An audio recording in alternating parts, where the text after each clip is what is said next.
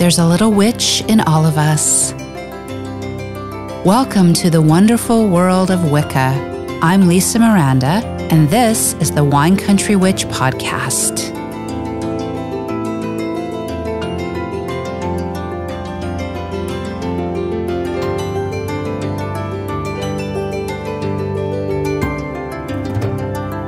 Welcome to the Wine Country Witch podcast. I'm Lisa Miranda. This is episode number 4, The Magic of Wicca. I am Wiccan. I'm also a witch. I converted to Wicca in 2005.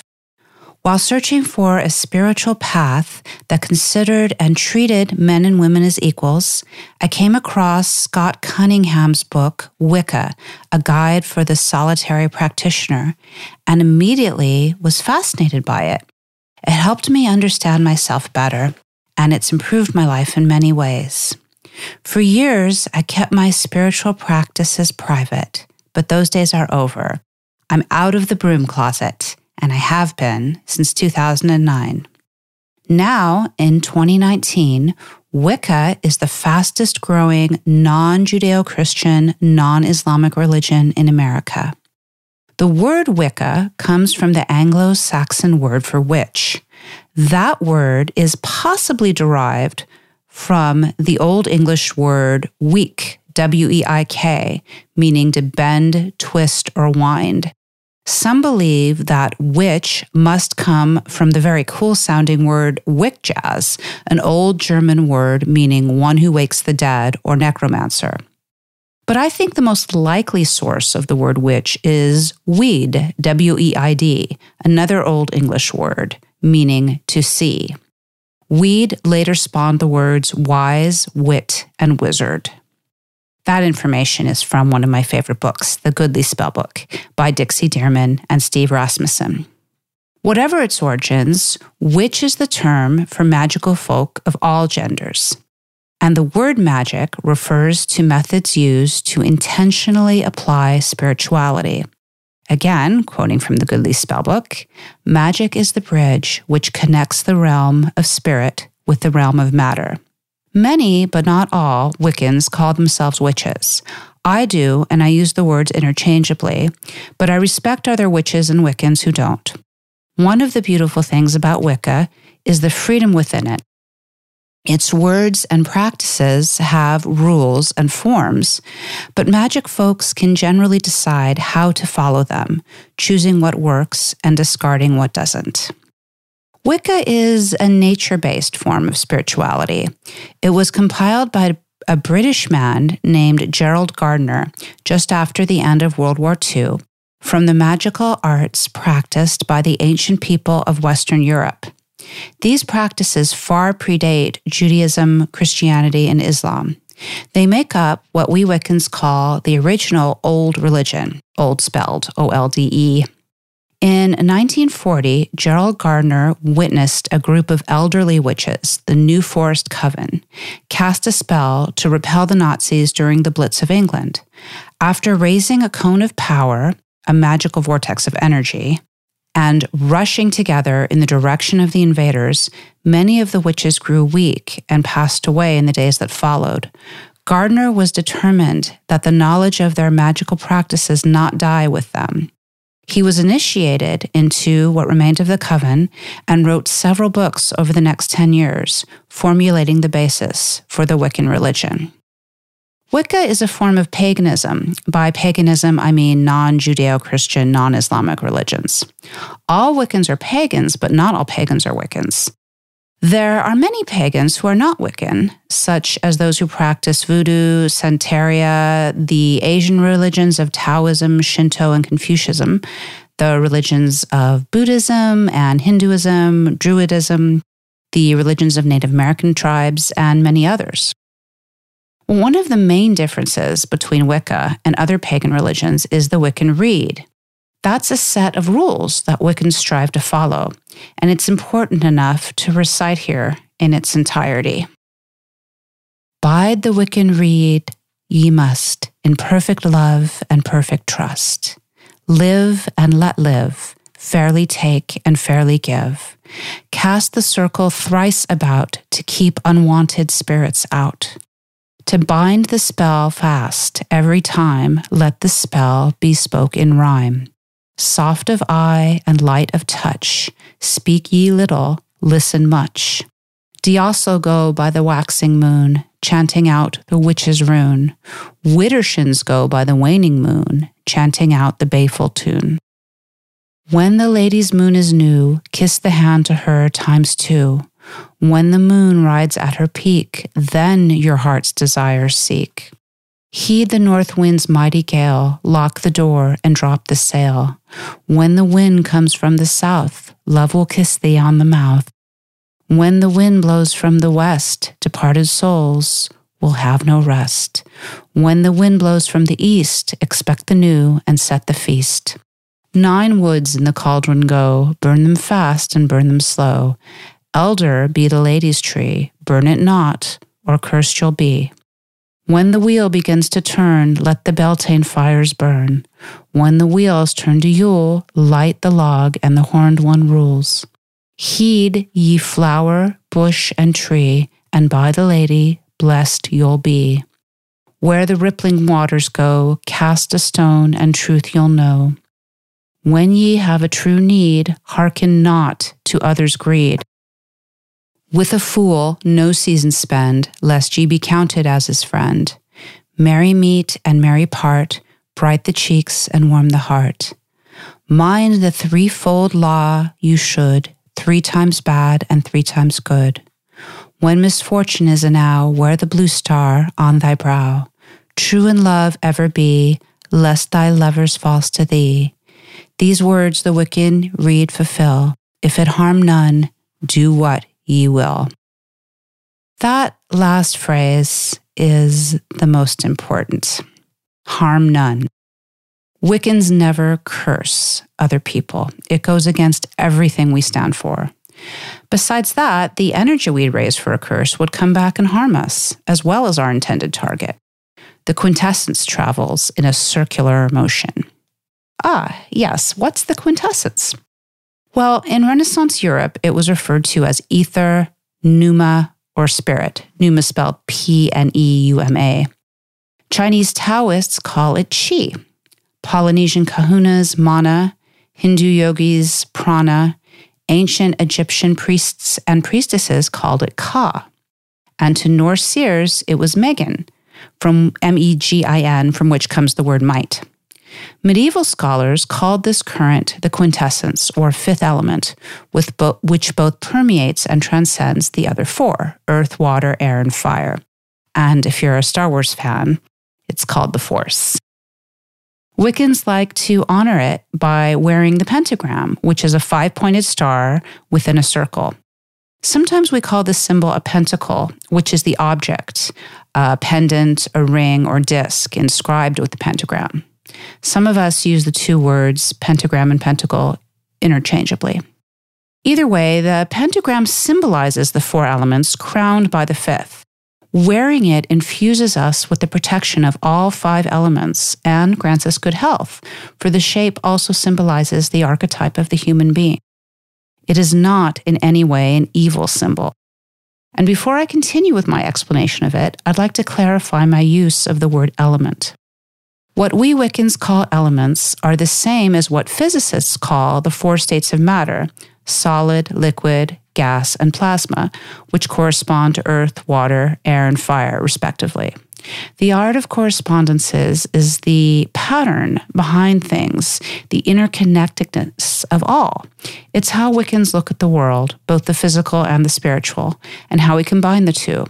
Or, as we say, as above with the so below. Like many words, Wiccans and scientists use the word element differently. The scientific definition refers to the atomic table of the elements, which is composed of more than 100 chemical substances. They are also magical in their own way. But back to the quintessence. The Goodly Spellbook defines it as the current which animates mortal matter with immortal spirit. I prefer to call it simply energy. Sensing, raising, and directing energy is the essence of magic. This energy pools and condenses at intersections, crossroads, thresholds, and the geometric centers and axes of things, like your spine or the obelisk or steeple in the center of town. It accumulates in stone circles and pyramids. It also flows through water and blood, wind and breath, and along the lines of electromagnetism, which is the physical force it's most closely related to. That's why one of the quickest, simplest ways to raise it is by rubbing your palms together for a good 15 seconds until a static charge is built up, and then you hold your palms apart with an object between them that you want to charge with power. Wiccans do this by focusing our intention, whether that be for healing purposes, prosperity, love, etc., upon the object, which should be composed of a natural material such as stone, metal, shell, feather or hair, cotton or wood, leaf, or a flower petal. These substances are much better absorbers and conductors of energy than plastic or man-made materials. This charging of an object transforms a natural amulet into a talisman, something to be used for a specific magical purpose. We often, but not always, invoke the god or goddess to assist us when we do this, the same as we would do while casting a spell. So as far as gods and goddesses are concerned, right now I feel drawn to Freya, and I sometimes call upon her. She's the Norse goddess of magic, fairies, beauty, love, and cats, among other things. She also rides across the sky on a chariot drawn by two giant lynx, Beagold and Treagold, or Honey and Amber. Those are their names. And the lynx happens to be my primary spirit animal, so I feel very drawn to her. I also feel drawn to Bridget, the Celtic goddess of the hearth, poets, inspiration, and fire. I admire her, but I rarely request her assistance while casting a spell or charging an object. I do have an altar to her set up on the mantle above my fireplace, and I feel like she protects our home. She also makes me feel like home is my place of inspiration, where I can do my most creative work, like writing my books and recording these podcasts. On the masculine side, the Norse god Odin appeals to me, for he is a god of wisdom and communication. He also has two ravens as his spirit animals, Hugin and Munin, or thought and memory. Those are their names. The raven is another one of my spirit animals. I haven't yet felt the need to call upon him to aid me in my magical endeavors, but I've felt him watching over me when I travel. So when it comes to gods and goddesses, one of the ways you can determine which one you should work with is to meditate, clear your mind, see which one comes to you, walk around in bookstores, and just try to be open to receiving communication from these very wise beings. They reside mostly in the spirit realm, but they will contact you if you request it. Besides invoking a goddess or god, Wiccans ask for the favor of the elementals in boosting the effect of the energy that we raise. The elementals are the magical beings, not the gods and goddesses. They're different, and they reside within the four elements. So we've got the gnomes of the earth, the undines of the deep, which is water, the sylphs of the air, and the salamanders of the fire. These creatures are not evil demons, nor are they the caricatures depicted in fairy tales and Hollywood. Just as witches don't look like the stereotype of the ugly old woman with green skin and a wart on her nose with a cackling laugh. Well, maybe that part, because I've been known to cackle if the occasion calls for it. But the gnomes of the earth don't exactly resemble the small humanoids with red pointy hats that we've all seen in books and films. They do live in trees or under fallen ones, and they do collect treasures like gems. They wear clothing to blend in with their surroundings, so they're hard to spot. The undines of the deep bear a passing resemblance to mermaids, which partially explains where those stories come from. But unlike them, they are equally at home in lakes, rivers, creeks, streams, and wells, as they are in the sea. The sylphs of the air sometimes appear to be fairy-like creatures, but just as often they imitate floating balls of light, butterflies or dragonflies, or hummingbirds. The salamanders of the fire look like miniature dragons that can sometimes be seen amongst the flames and burning coals of your fire. All of these beings exist partially in our earthly physical dimension and partially in their own. They were here thousands of years before humans, and they've never left. They are just as varied in their natures as we are, which is to say, not always benevolent or willing to work with us. They are forces of nature and needed to be treated with respect.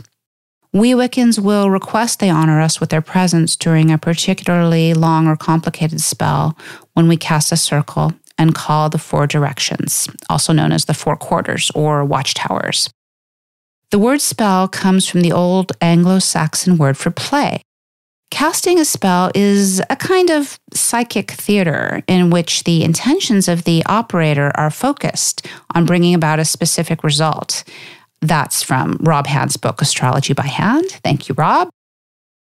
Casting a circle refers to visualizing and then tracing a circle on the ground, either with chalk, drawing it with a stick, wand, sword, or antheme, which is a ritual knife. These are magical tools, which are a fascinating part of Wicca, and I'll talk about in a future podcast. Wiccans will also form the circle by putting down a quarter thread or making the shape of the circle with candles. They mark the circle. It's traditionally 9 feet in diameter, thrice 3. 3 is a very important number in Wicca, and I will talk about it more in my podcast on numerology, so tune into that one. The circle is considered a 3-dimensional space where magic will happen. It surrounds and protects us while we invoke the divine and raise the energy that we need to power our spells. When forming the circle, some Wiccans like to trace it 3 times, always starting in the eastern direction, because that's where things begin as the sun rises in the east. The corresponding color of that direction is yellow. The element is air, and it's associated with knowledge, the intellect, communication, travel, and divination. The signs of Gemini, Libra, and Aquarius are linked to it. It corresponds to the power to know.